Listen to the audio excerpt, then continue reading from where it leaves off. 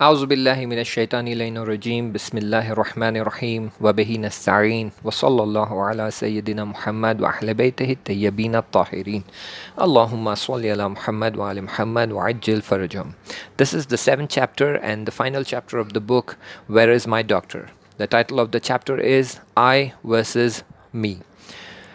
There are verses in the Holy Quran that points out the viciousness of one's soul. If any of the faculties other than aql rules the soul descends to the level of ammara, which is carnal desires. The Holy Quran says that your greatest enemy within you is your nafs ammara, and no one can escape it unless Allah shows His mercy towards this person. The chapter 12, verse 53 of the Holy Quran says, Yet I do not absolve my own carnal soul, for the carnal soul indeed prompts men to evil, except in as much as my Lord has mercy. Indeed, my Lord is all forgiving, all merciful. There is always an ongoing war within my existence. The war to drag me down to the Amara, that is carnal level, or raise me to the level of mutmainna, which is being content. It's a war between haq and batil. It's a war between truth and false, between aql and the rest of the three faculties. It's not a war between the body and the soul. The body is a slave. It obeys what the soul commands. It all boils down to who is ruling your soul. One might claim that it's the aql that rules my soul. However, how do we verify which of the four faculties is ruling our soul?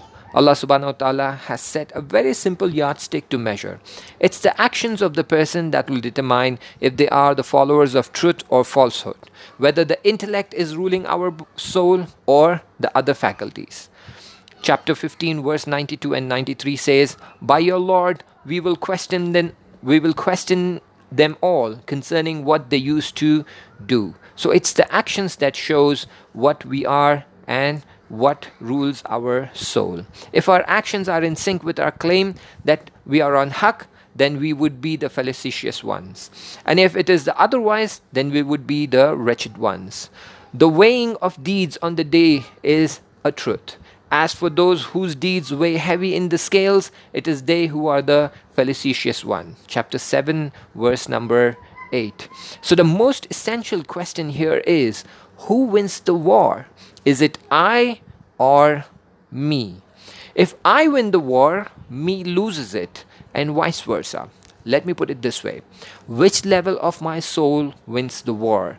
The carnal level or the content level? The amara level or the mutmainna level?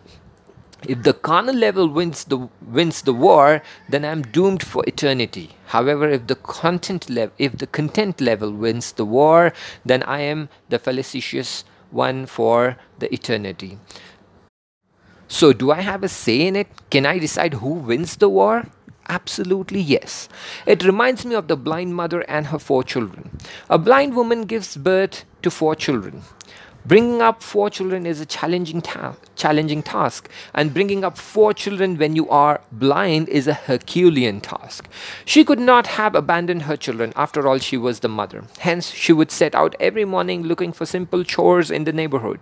She would wash clothes or utensils at people's houses and earn a penny or two. With that little income, she used to buy some bread and head back home to feed her kids. She would sit them up in a line opposite to her and would feed them in a sequence, 1 bite per person, and then begin the second round. Years passed and the kids grew up, healthy and strong. She then tells them, I have grown old and weak now, and you are all grown up. You must look for a job and earn some money and take care of me, the way I used to take care of you when you were little children.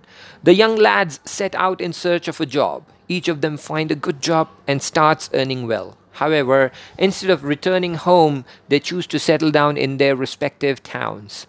The old mother grows weak and ill, waiting for her children to return and take care of her. After waiting for a week with no one to feed her or take care of her, she calls out for help. Is anyone there? Is there anyone who can help me? She hears a faint, feeble voice. Yes, mother, I'm here, but I'm too weak to help you.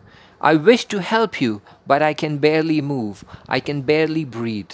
The blind mother immediately recognizes the voice, that it's the fourth child. She inquires about his condition. "What happened to you, my son? How did you end up like this?" He then narrates what went by in the last 15 years.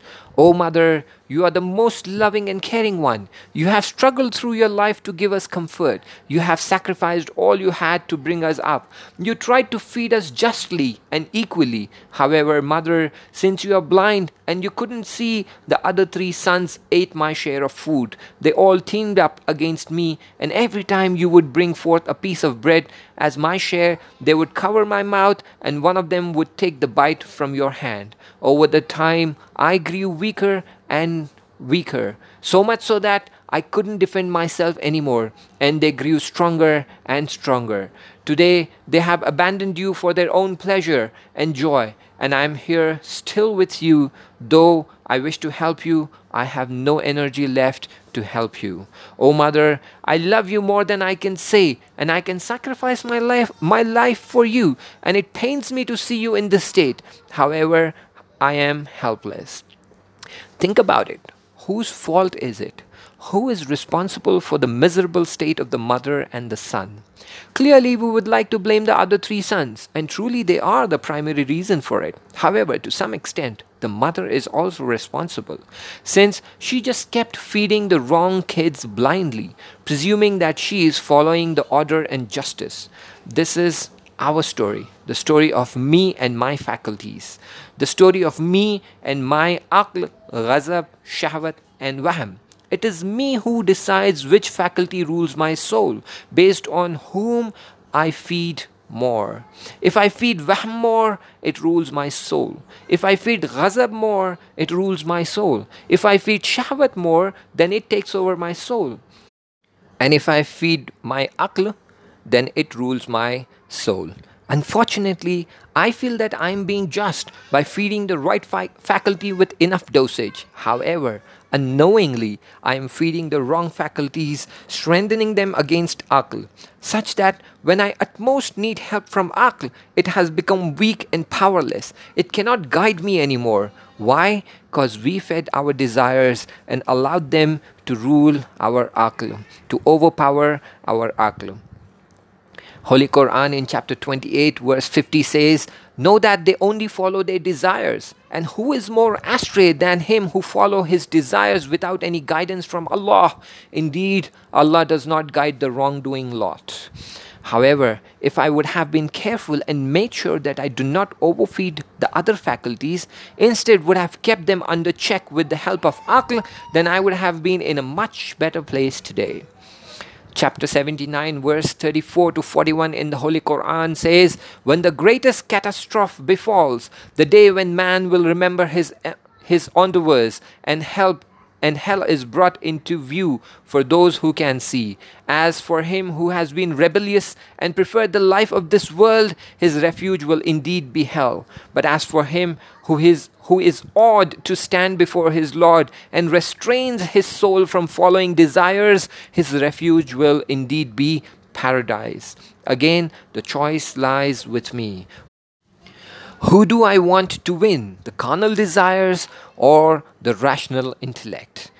Holy Quran in chapter 8 verse 22 says, "Indeed, the worst of beasts in Allah's sight are the deaf and the dumb who do not exercise their reason." Let's choose now who wins the war, Amara or Mutmainna, carnal desires or rational intellect. Holy Quran in chapter 87 verse 14 says, "Felicitous is he who purifies himself. Qad aflaha man tazakka."